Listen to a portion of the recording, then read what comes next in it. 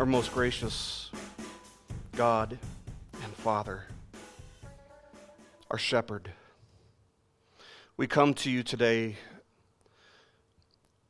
for nourishment, that you would nourish our souls. We come to you as people who lack wisdom and lack understanding, and we need your word. And so we pray that by the power of the Spirit working in conjunction with the study of your word, grow us in wisdom, grow us in understanding, grow us in conviction, grow us in Christ's likeness, that we may more and more reflect your character in order that we may more glorify Christ in our lives.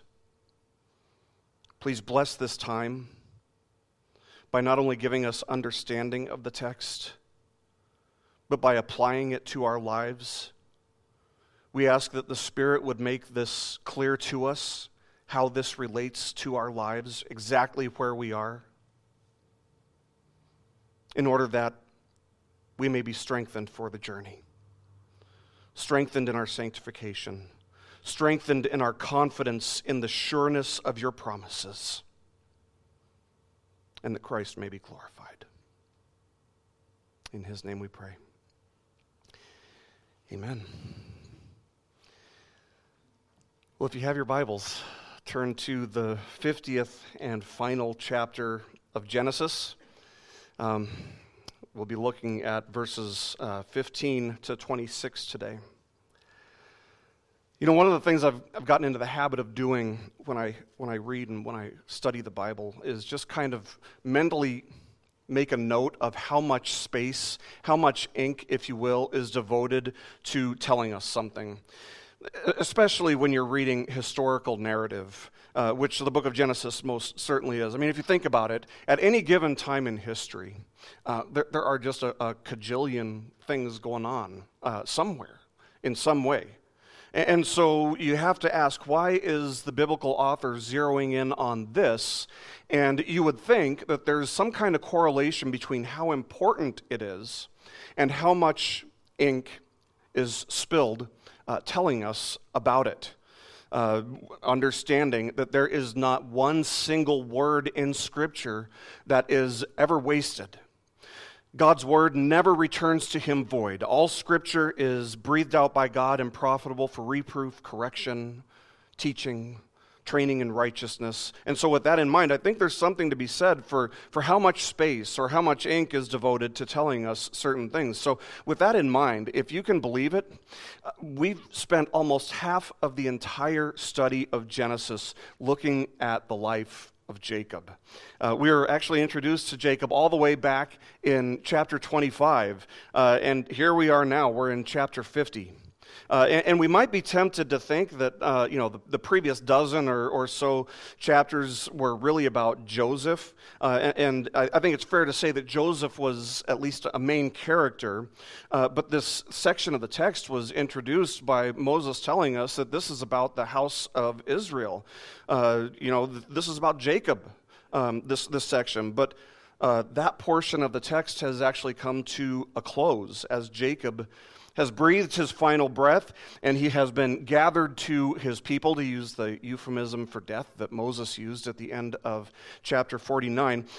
And truthfully, I can't know for sure why God would devote so much ink, so much space to the life of Jacob.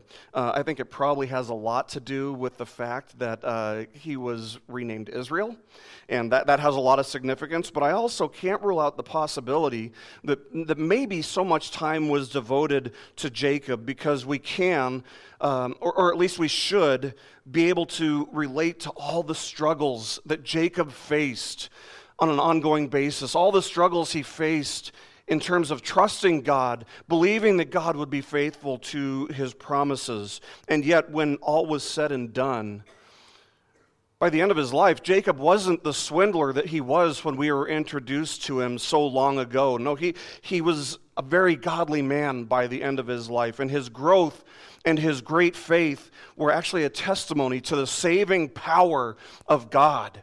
It's a picture of how God does not just leave us how we are, but he is working in all things to conform us to the image of Christ, whether we know it or not, whether we recognize it at the time or not. And so his picture, his life is a picture of God's grace working in the believer to transform the believer and to put to death the sinful desires and temptations and affections that ensnare us all and prevent us from living fully for the glory of God. Now, I think it actually would have been pretty appropriate for Moses to have ended the book of Genesis with the burial of Jacob. It would be fair if that's where the book had concluded. We saw the faithfulness of his sons to partake of what was really a foreshadowing, a mini exodus, if you will, back to Canaan, where they buried Israel. They buried Jacob in the cave that his parents were buried in and his grandparents were buried in, which was a sign of their faith in God's promises. But I found myself asking, why didn't we just end the book there? Why didn't we just end the book with the burial of Jacob back in Canaan?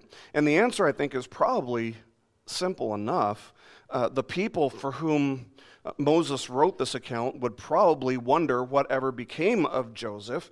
After all, Joseph is, I would say, one of the most likable characters in all of the Bible, at least in the Old Testament.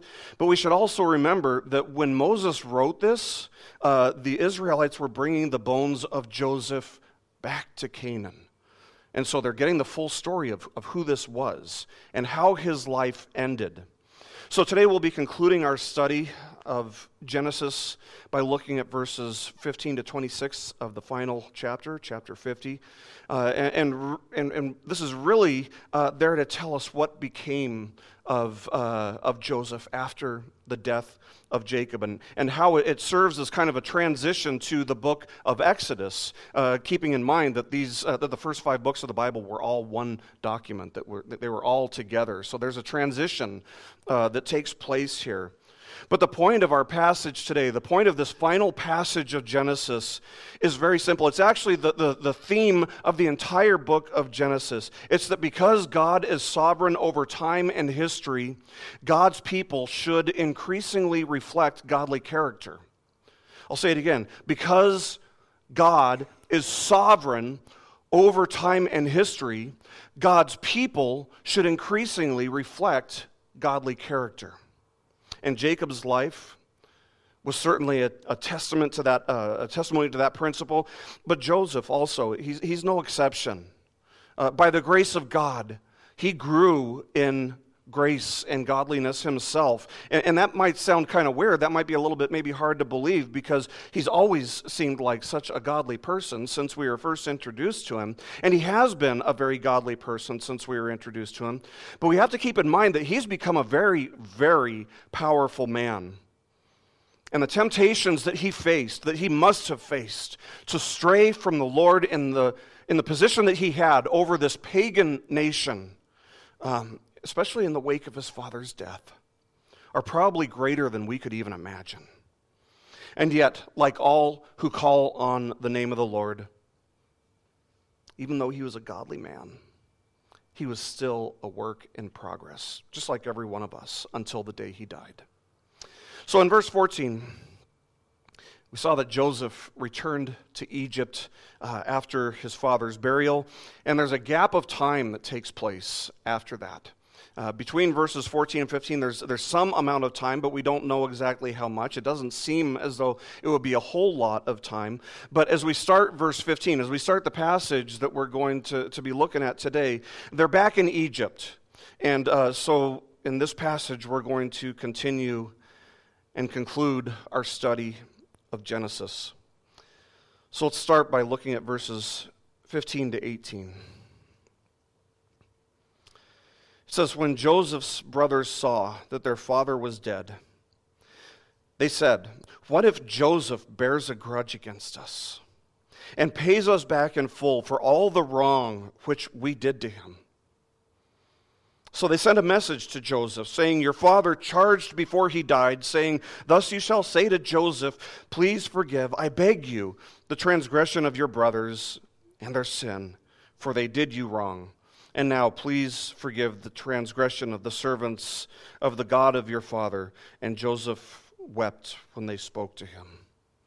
Then his brothers also came and fell down before him and said, 'Behold, we are your servants.'" This is actually kind of tragic if you think about it, because the brothers are wrestling with the weight of a guilty conscience. And the way it works usually is that when you have a guilty conscience, you can bear it for a while, and you can either become numb to it or it becomes too much. The weight of a guilty conscience is too much for anyone to bear. And people have different ways of dealing with such an unbearable weight. Maybe they learn to blame others. There's a lot of that these days. Blaming others, or blaming your environment, or blaming systematic, institutional things that you think might have, should have made your life turn out better. Or maybe they say that they're a product of their environment, or maybe they convince themselves that their good deeds will outweigh their bad deeds. There's a lot of that too. Or maybe they start questioning whether anything is really objectively immoral or not. Or if it's all just a bunch of social constructs, things that we've invented to help us understand our world, but really they're not objective. They're subjective. They're constantly changing. And by the way, this is exactly where our culture is today. And the reason is the conscience cannot bear the weight of guilt for long. It has to deal with it in one way or another. And the easiest way that our culture has found is just to say there's really no such thing as right or wrong. But the brothers do have a guilty conscience. Apparently all of them have a guilty conscience. In fact, they've had to bear this weight of a guilty conscience for a lot of years now, decades. And let's add this, and unnecessarily so. They didn't need to bear this weight. And not only did they not need to bear this weight, they certainly didn't need to bear it for this long. And the guilt that they had refused to let go of caused them to live in a state of perpetual fear. Unfounded fear, irrational fear, fear that could and should have no root from which to grow.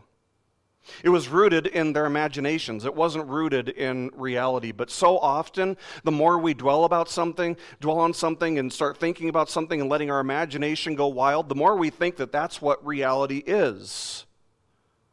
But we saw reality. We saw reality back in chapter 45, verse 5, when Joseph was reconciled to his brothers. And he said this to them. He said, "Now do not be grieved or angry with yourselves because you sold me here, for God sent me here to preserve life." See, Joseph was able to forgive them because he saw that this was all somehow in accordance with God's plans. That God was using what the brothers had done to save their lives. And one of the things, if not the thing, that I love the most about Joseph is the fact that he had such a high view of God's sovereignty. When I say that, I mean, a low view of God's sovereignty would be to say, well, God isn't really in control of anything, and a high view of God's sovereignty acknowledges that God is in control of everything. Even when life isn't fair, God is in control. And it was that confidence that kept him anchored throughout some of the trials and the storms and tribulations that were harder, more trying, more cruel than things that you and I have probably been through. And it was this high view of God's sovereignty that allowed him, that caused him, that enabled him to forgive his brothers freely. They didn't even ask for it. But he was able to do it before he even said these words to them because he had this high view of God's sovereignty. In fact, to forgive them long before they were even reconciled was a sign of God's grace working in the heart of Joseph. But even though Joseph had clearly forgiven them, and this is decades prior to the moment that we're at now in our text, even though he had been able to forgive them as he had been forgiven by God, and even though he had shown them mercy as he had been shown great mercy by God, the brothers nevertheless continued to carry a fear of Joseph around with them. And we see what their fear has been. For about 20 years now, they feared that the only reason that Joseph hadn't killed them or enslaved them or sought to execute wrath or vengeance upon them was the fact that their father Jacob was still alive, and it wouldn't have pleased him. But now that Jacob is dead, they're thinking, what's going to keep Joseph from unleashing his wrath on us? What's going to restrain Joseph from hurting us, from harming us, from getting even with us? And so we're reminded of the time when their father Jacob had to run for his life for fear that his brother would seek revenge on him for stealing the blessing of the father.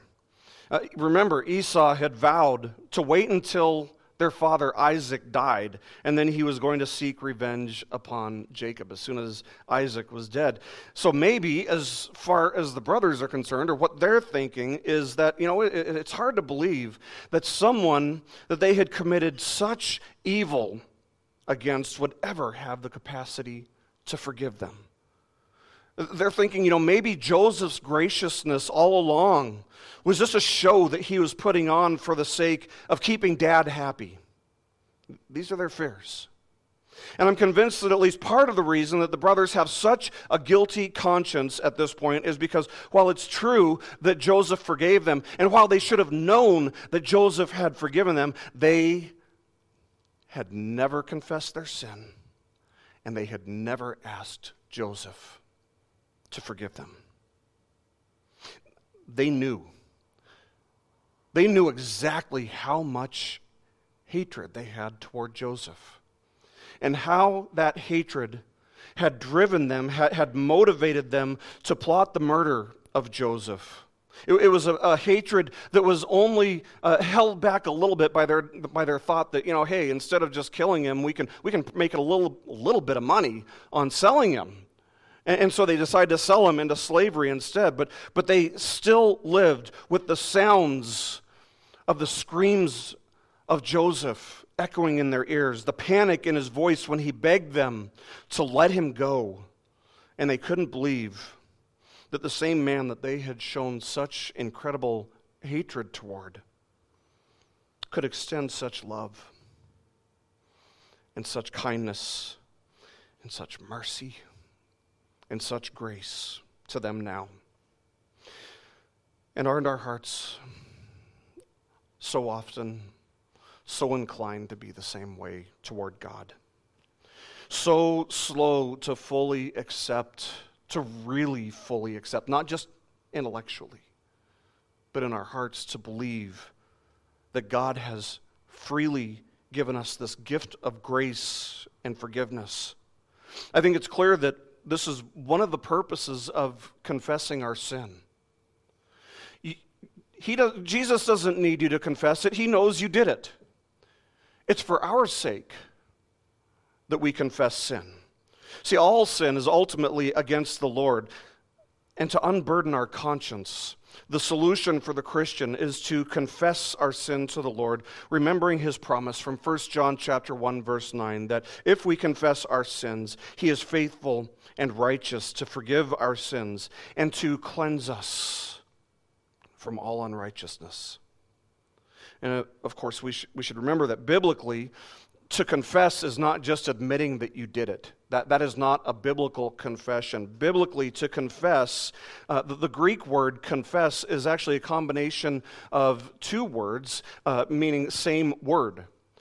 So really what it means is you are bringing your will, your understanding into alignment with God's, and what he has called sin, what he has called evil, you are saying, you are correct, God. My understanding of what I have done is in alignment with yours. This is evil. This is sin, and I need forgiveness.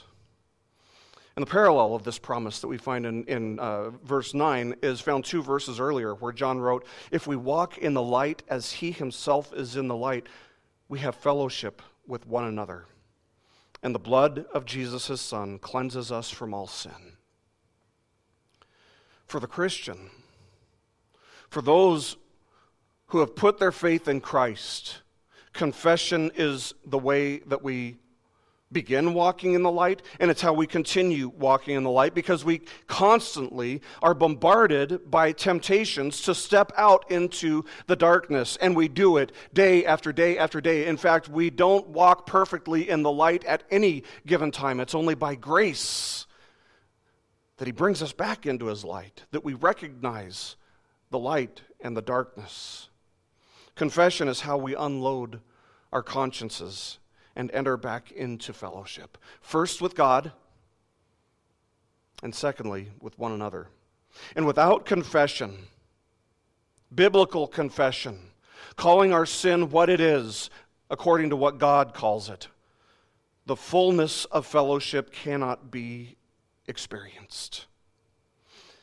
Friends, don't ever allow your fellowship with the Lord or with his people to be stifled by a failure or a refusal to confess and receive forgiveness, as the fellowship that Joseph and his brothers would have had was stifled because his brothers never confessed and never asked for forgiveness.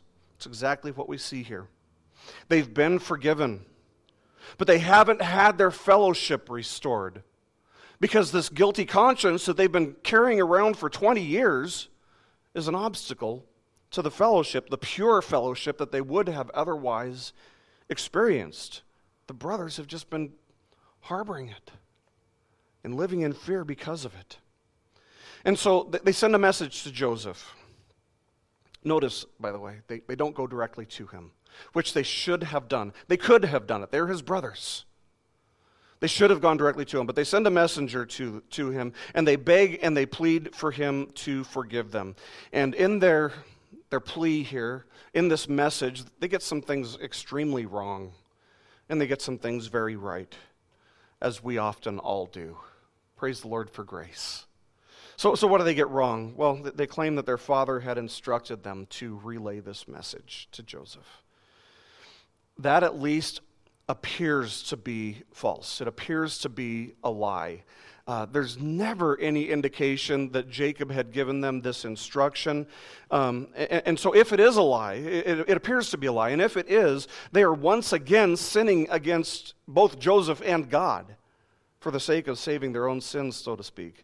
But there's no indication that Jacob ever said such a thing, or that he even suspected that his sons would be in danger after his death of Joseph seeking revenge against his brothers. But they did do some good things and some right things here in this message as well. Look at the language they use in regard to their sin. Look at what they call it. They call it transgression.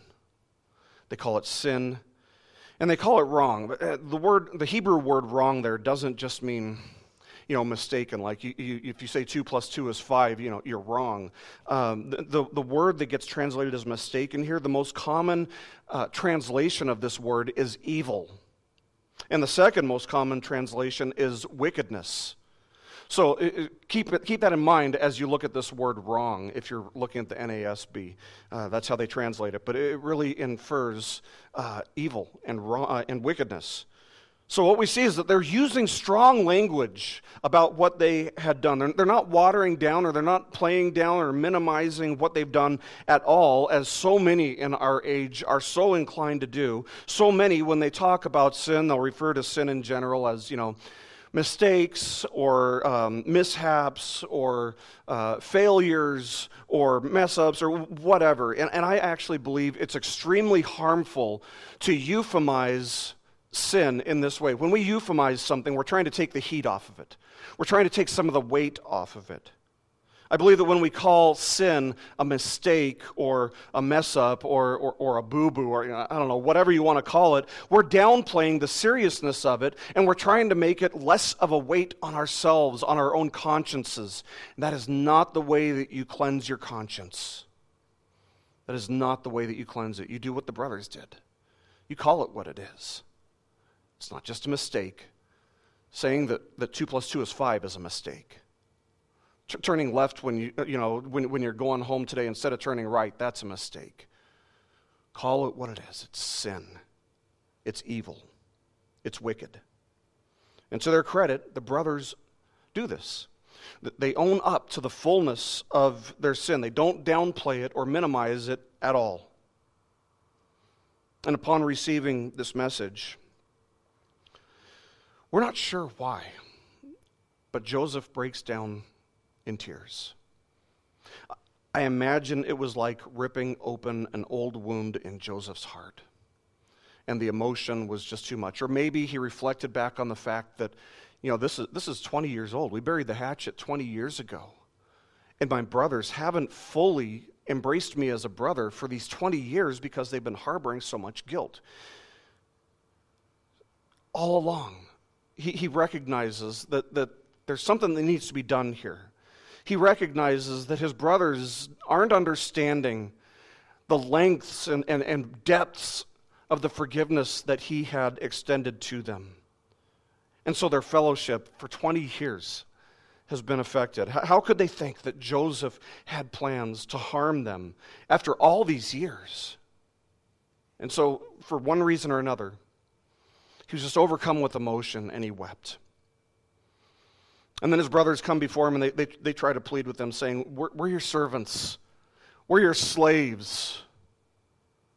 And Joseph's response to his brothers is, this brings us to one of the most beautiful scenes, if not the most beautiful scene aside from the cross in all of Scripture. I absolutely love this scene. And in this scene, we see as clearly as ever that because Joseph has an understanding that God is sovereign over time and history, he increasingly reflects God's character. Let's look at verses 19 to 21. It says, "But Joseph said to them, 'Do not be afraid, for am I in God's place? As for you, you meant evil against me, but God meant it for good in order to bring about this present result, to preserve many people alive. So therefore, do not be afraid. I will provide for you and your little ones.' So he comforted them and spoke kindly to them." I just very quickly want to draw your attention to the first and last words out of his mouth here. He begins by saying, "Do not be afraid," and in verse 21 there, he says it again, "Do not be afraid." So that's the gist of what he's trying to get at here. Everything that he says here is toward that end. The brothers, in one sense, that they do have good reason to fear, I suppose. What they had done to Joseph so many years ago at this point was indeed horrible, and it was indeed evil. It was wicked. But on the other hand, they shouldn't have had a reason to fear because Joseph had forgiven them. The problem is that even after he expressed his forgiveness for them, they held on to the guilt. And holding on to the guilt allowed their imaginations to assume the worst. And so Joseph assures them that the forgiveness that he had extended to them and that he's been demonstrating to them for 20 plus years now wasn't just a show. They don't need to be afraid. They never needed to be afraid all along. And the first reason that they could be reassured and not be afraid was that Joseph had no intention of playing God. And when a person refuses to forgive somebody who sins against them, by the way, that is exactly what they are doing. They're playing God. I mean, this is Bible basics here, but people who have been forgiven by God should be quick to forgive others. People who have been shown the grace of God should be quick to show grace to others. People who have been shown love by God should be quick to show love to others. People who have been shown compassion and mercy, we should be eager to show these things to other people because that's what we've been shown. And Joseph demonstrates godly character by knowing his place, knowing that he is not God, and asking the rhetorical question, Am I in God's place? He doesn't expect them to answer it. It's a question to say, I am not in God's place. So I'm sure that Joseph knew that he himself was a sinner. He knew the great sins that he himself had committed against God on a daily basis in the depths of his own heart. He knew it. Nobody was more aware of it than he was. And yet he also knew that he was forgiven. He knew that God had shown him grace upon grace. So how could he not then, if he's been shown all this grace, how could he not show grace to others? How could he not forgive even the most heinous and the most hateful sin against him? Because truthfully, it paled in comparison. The sins that had been committed against him paled in comparison to the daily sins that he committed against God. Here's the reality. I mean, unless you live in a cave somewhere all by yourself, you are going to be sinned against by someone. And you're going to sin against someone. And I don't know if there's any other place where that's more likely to happen than in the context of marriage. God, in his wisdom, designed that for our sanctification, he'd put two sinners under one roof to sanctify them both. And they would sin against one another repeatedly.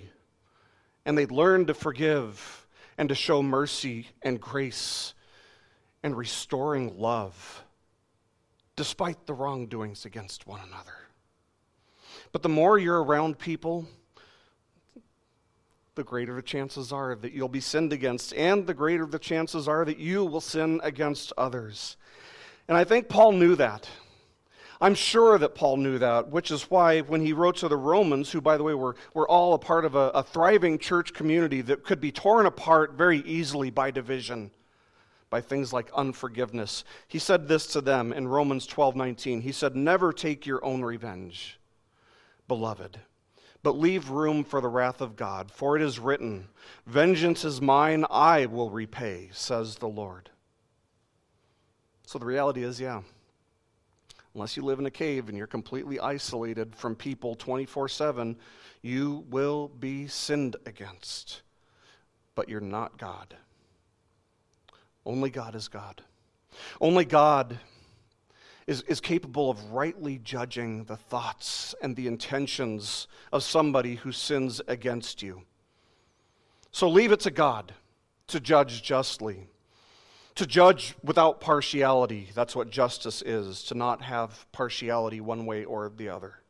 Leave it in his hands rather than carrying around a load of unforgiveness that will eventually become unbearable for you. Joseph knows that he's not in God's place, and so he wouldn't dare carry a desire for revenge or for vengeance around with him. That's the first reason that the brothers don't have to fear. Joseph knows that he's not God. And he knows that God will deal with people justly. Secondly, the brothers didn't need to fear because Joseph was able to see the big picture. And in seeing the big picture, he was able to discern the way that God had used the terrible and heinous evils that had been committed against Joseph to accomplish great, great good. He says, "You meant evil against me, but God meant it for good."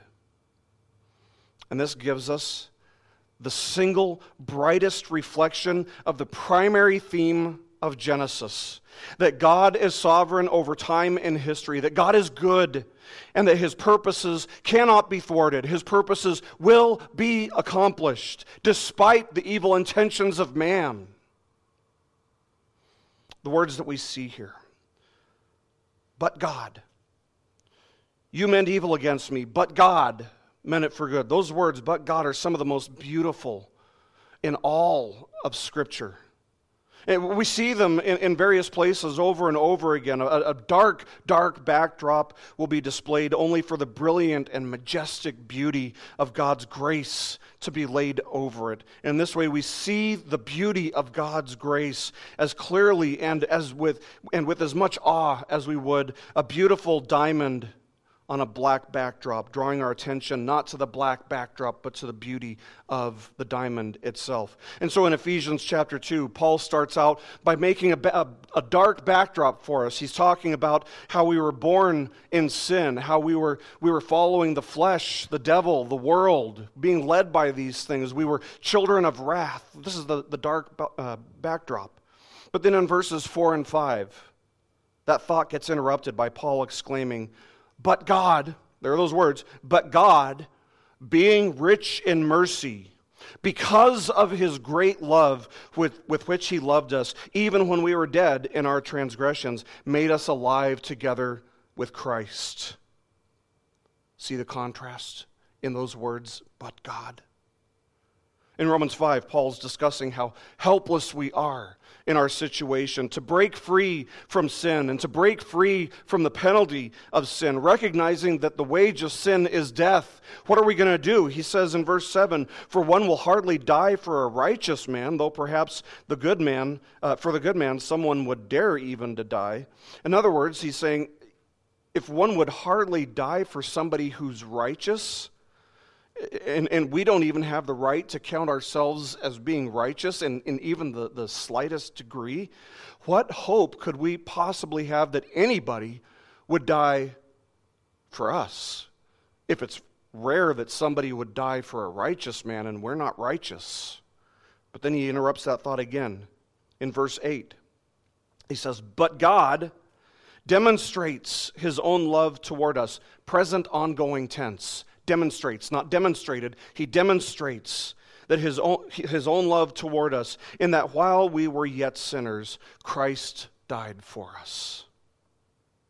The point here is that whenever we're confronted by the ugliness of sin, whenever we're faced with the terrible reality of sin and the just consequences of sin, that can all be dealt with and overcome with an understanding of God's greatness, with an understanding of God's sovereignty over time and history, and the fact that his plan is to cause all things to work together for his glory and for the good of his people, for the good of those who belong to him by grace alone, through faith alone, in Christ alone. You meant evil against me, but God meant it for good. Think about it. Jesus could have said the same thing as he was on the cross. Think a little bit deeper about it.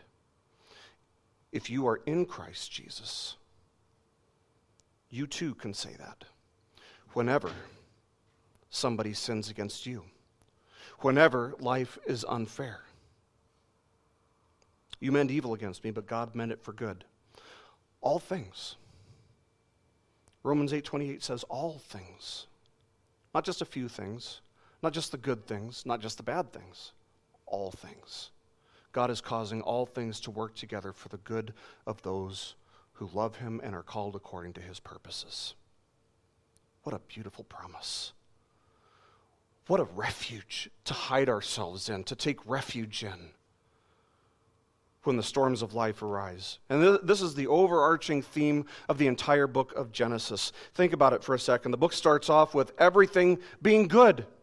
Everything was perfect. Everything was just the way God had designed it to be, the way that he had intended it. And then in chapter 3, sin enters in, and creation falls under the curse of sin. And it would be really easy to think, well, okay, the goodness in creation is gone. The future's grim. The chances of God's plans being fulfilled are slim to none. But then we see throughout this book that God is sovereign, that God is good, that God is faithful, and that even the actions and the intentions of evil men cannot stop what God intends to do. And this flies, by the way, in the opposite direction of the notion that if you'll just trust in God, everything will go away. All the problems that you have will just go away. Just trust in God. When I was on vacation a couple weeks ago, this was one of the things that the pastor there said. I couldn't believe it. I was ready to run out at that point. It was really what he said. He said, if you just trust God, all your problems will go away. I think Joseph might beg to differ. I think Peter, who was crucified upside down, would beg to differ. I think all of the apostles, with the exception of John, who were martyred in cruel fashion for their faith, would beg to differ.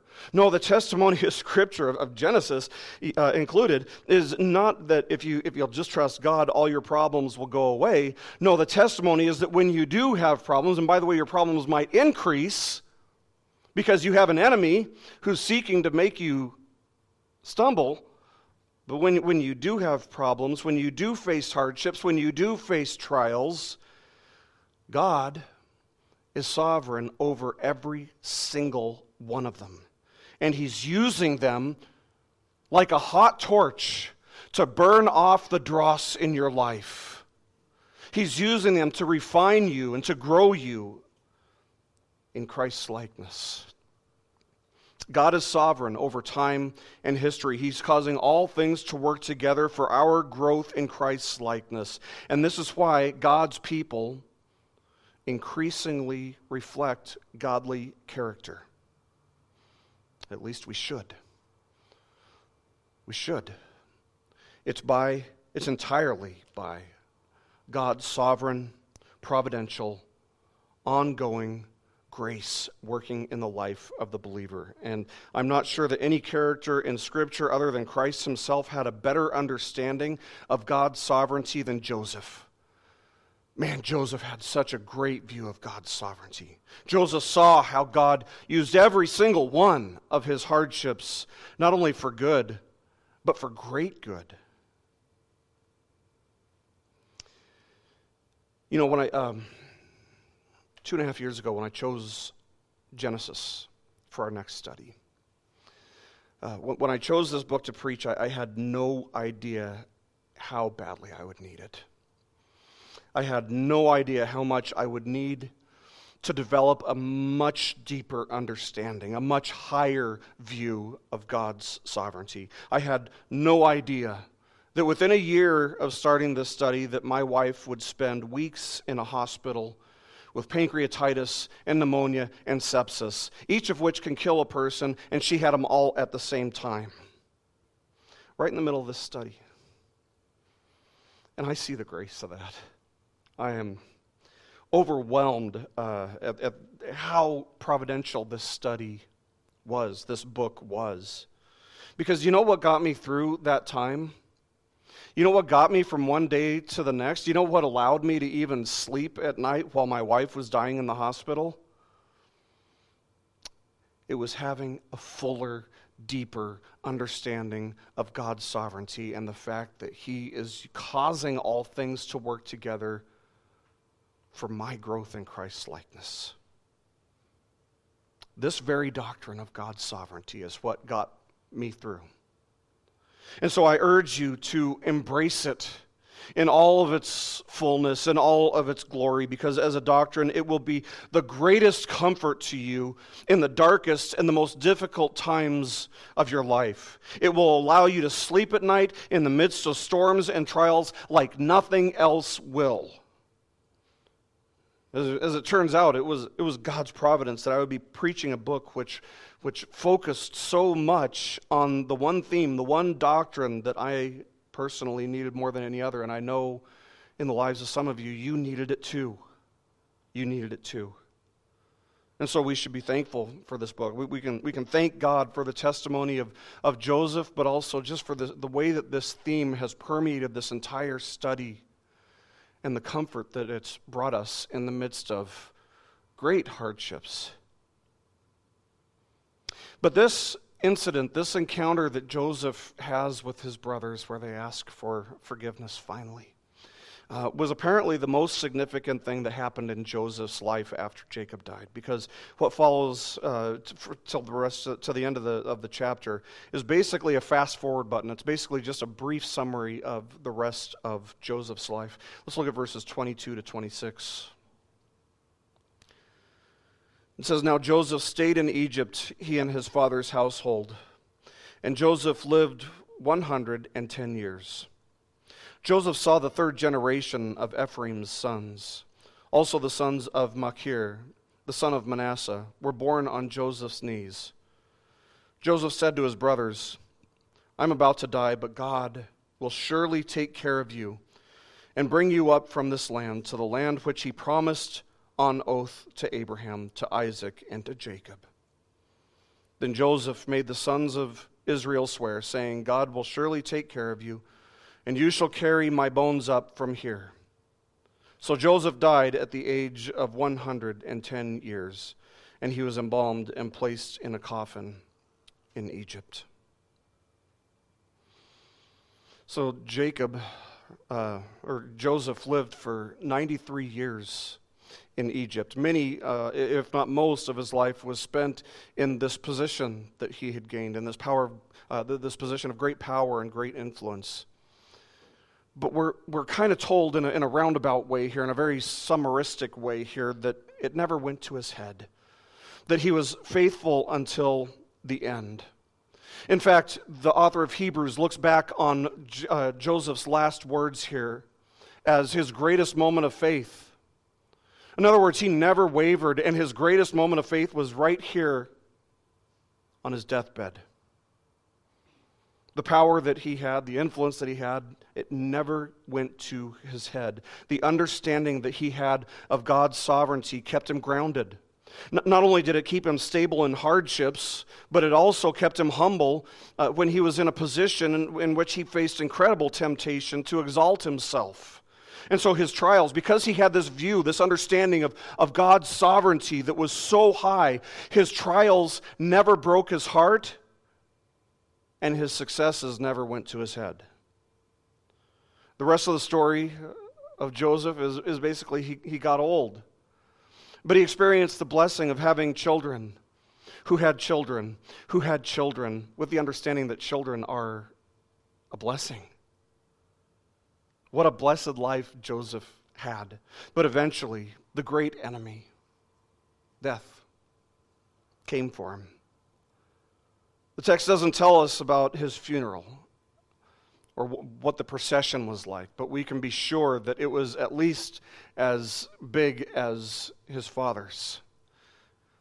Unlike Jacob, he doesn't request for his bones to immediately be brought back to Canaan. Instead, Joseph's final words were a mention of the future exodus out of Egypt. He knew that God was going to redeem his people, his offspring, the people, the generations that came after him. He knew that God was going to redeem them. His faith was so great even on his deathbed. But his bones could wait until that exodus, until God came and let them know that the time was there for the exodus. His bones could just wait. And so Genesis, the book that began with the creation of all living things, the book that tells us that creation has fallen and that death is an enemy that entered in as a consequence of sin. Genesis ends with the death of two beloved saints, Jacob in chapter 49 and Joseph in chapter 50. And that forces us to think back to the garden when everything was exactly as God intended it, when there was no death. And yet Eve was tempted by the devil to defy God. Thinking that it would make her like God, she ate from the tree of good and evil knowledge, only to bring a great curse upon creation. And rather than becoming like God, she and Adam became like Satan. They fell from grace. They were now inclined toward evil. They were not morally neutral. The human heart is not morally neutral. It is inclined towards sin. They didn't become like God. In this sense, they became like Satan. And while their eyes may have been opened in one sense, it was open to shame, but they were blinded in a spiritual sense. Eating from the tree that had been forbidden by God had catastrophic results. They're proof of the fact that one person's sin doesn't just affect themselves, it can affect who knows how far. By eating from this tree, they became like God, perhaps, but only in the sense that they felt like they had the right to determine for themselves what is good and what is evil. But even that was only an illusion, and a temporary one at that. To this day, it's only an illusion. Now, people might feel like they have the right to determine for themselves what is good and what is evil, but if that's the case with you, listen, the day is coming when God will show you how wrong you've been all along. And so I would urge you as we finish this study, do not be that person. Don't be that guy. Don't be that girl who thinks that you can decide for yourself what's evil and what's good, only to find on the day of judgment how wrong you were. My plea for you is that if you're living like that, repent. Repent, confess, look to and believe in Christ, and receive forgiveness. Receive grace.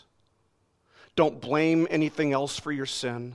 Don't blame society. Don't blame your upbringing. Don't blame your parents. Don't blame your environment. Don't blame it on something that's been done to you. Take responsibility, full responsibility for your sins. Turn from them. Confess them openly to the Lord. And receive grace. And this isn't just a one and done type of thing that you do at the beginning of your Christian walk. This is a daily thing. This is a way of life. This is how we enter into and how we stay in fellowship with the Lord and with one another. So no matter what you're faced with, only Christ, remember this, only Christ meets your two greatest needs. Number one, to have your sin taken from you. And number two, to have the righteousness of God transferred, imputed, credited to you, that you may stand before Him blameless one day. It's because God offers us forgiveness and the remission of sins through the death and shed blood of Christ that we do not need to feel hopeless about anything in life or when it comes to death. We don't walk in fear because we know, Romans 8:1, there's therefore now no condemnation for those who are in Christ Jesus. And we have hope even in the face of death, just like Joseph did. We have hope even in the face of death because Jesus, who lived a sinless life and lived in accordance with the Father's will, died a sinner's death on behalf of all who will repent and trust in Him. Jesus died, He was buried, and on the third day He rose again. He conquered death, and so we can know, we can have confidence that the grave is not final. The curse that Adam brought upon creation was so widespread. It was so great, but it won't last forever. It will not last indefinitely. God's word tells us in Galatians 3:13, Christ redeemed us being those who have repented and trusted in Christ. Christ redeemed us from the curse of the law, having become a curse for us. And it tells us that in the end there will be a new heavens and a new earth that the redeemed will inherit, a place with no sin, a place with no death, no suffering, no loss, a place of eternal bliss. The Bible starts and ends in a garden, the final chapter of Revelation, Revelation 22. Gives us just the slightest glimpse. John writes this in verses 1-3. He says, Then He showed me a river of the water of life, clear as crystal, coming from the throne of God and of the Lamb in the middle of its street. On the other side of the river was the tree of life, bearing 12 kinds of fruit, yielding its fruit every month, and the leaves of the tree were for the healing of the nations. Verse 3, there will no longer be any curse. There will no longer be any curse, and the throne of God and of the Lamb will be in it, and His bondservants will serve Him. Friends, God has amazing, unthinkable, and sure plans for the future. Christ is coming back, and the curse of sin will be no more. And we can know, not just think, not just believe, but we can know that God's plans and purposes will all be fulfilled because He's sovereign over time and history. His plans will not, indeed they cannot, be thwarted. Our God is sovereign over history from beginning to end and everything in between. And that's why we can be confident that God, and only our God, is able to cause all things, every hardship you face in life, every circumstance we experience in life, to work for His glory and, by God's grace and wisdom, for our growth in godliness. And thus, like Joseph, and like every saint, we need not fear death. Oh no, we need not fear death. That's an enemy that's been defeated. Instead, we look to Him, and we live for the glory of Him, who defeated death, and who reigns sovereign over history. The one who was and is to come.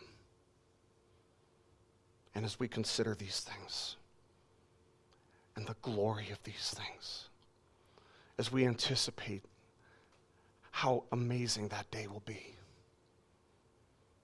our hearts cry out, Amen. Let it be. Come, Lord Jesus. Let's pray.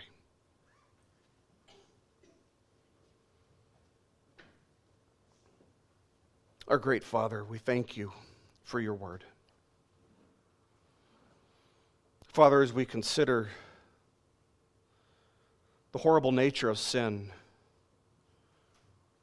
and the catastrophic nature of sin as it entered into creation 47 chapters ago, we're in awe at the way that Your plans are unfolding just as You planned. We're in awe of the fact that even the evil intentions of man don't stop Your will from going forward. Ultimately, Lord, we remember that Your will is unthwartable. And who can say unto You, what have You done? Because everything is Yours. Everything. You alone, God, are sovereign over time and history, even over the evil in men's hearts. You can use it for good. And we're in awe because we would never, in our wisdom, think that that was something even possible.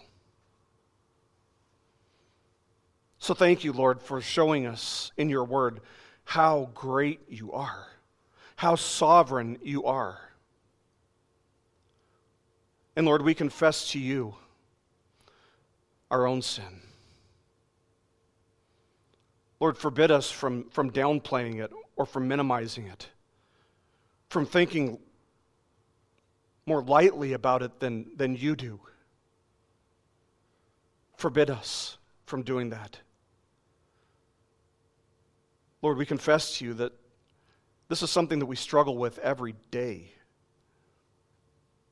But we thank You for Your promises, for the promise that if we will confess, You are faithful and righteous to cleanse us, to take our sin away from us, and to actually put it on Your own Son, who was crushed for our iniquities, who bore our sin and shame, who took it all upon Himself in order that we could be presented before You as righteous as Christ Himself is.